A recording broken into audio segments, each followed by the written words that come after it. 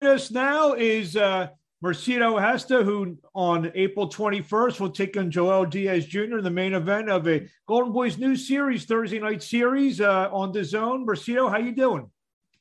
I'm doing good. I feel great. About to start with my dad after this workout. This interview. I'm gonna start my workout.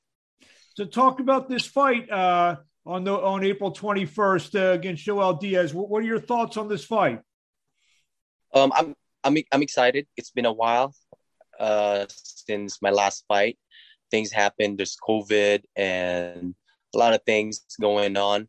But I'm positive now. Actually, that my wife's pregnant as well. So I came in this camp very, very happy and with a lot of energy towards my camp. So I'm excited and can't wait to get back again in the ring. You just mentioned COVID. Was that the main reason or the most of the reason why this 2.5 year layoff? Well, I was supposed to fight one. I forgot, was that 2020 or 21? But I had a food poisoning, and that the fight didn't happen. And after that, I kind of relaxed a little bit. And there's a lot of fights that time that fell off because of COVID. But a lot of things. So yeah, but for me, I still stay positive, keep trying to get in shape, and now I'm here, and I can't wait to get back. Joel Diaz Jr., talk about him as an opponent. Yes. Well, Joel Diaz, I watched some of his fight. Strong, a hard hitter fighter.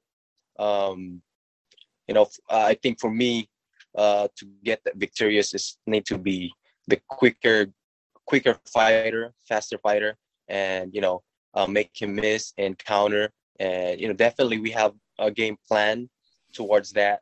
But even though I feel like I'm the quicker and the faster fighter, I still can't underestimate, because both of us has both two hands and anything could happen in the ring.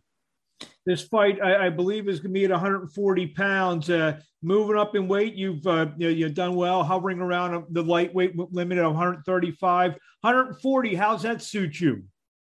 Actually, someone asked me too about 140. Actually, we're fighting for 135 at lightweight. Okay. Right now. Yes. So I see. Yes. Okay. So I guess I ask another question. One of those fighters. You've been around 135 for just about your whole career. Yes. And you've had a long and distinguished career. Have you ever had the inclination to move up? But it seems like you make 135, but still after all these years. Yes, I can still make 135. Although I made a 140 fight back then. But that was just like not the big fights. But 135, I still feel comfortable at 135. I still can make it 135. So I stick in 135, especially right now. There's a lot of good fighters in the 135 division. You and Joel, you guys both have great records. You're 31-3. He's, I believe, 28-2.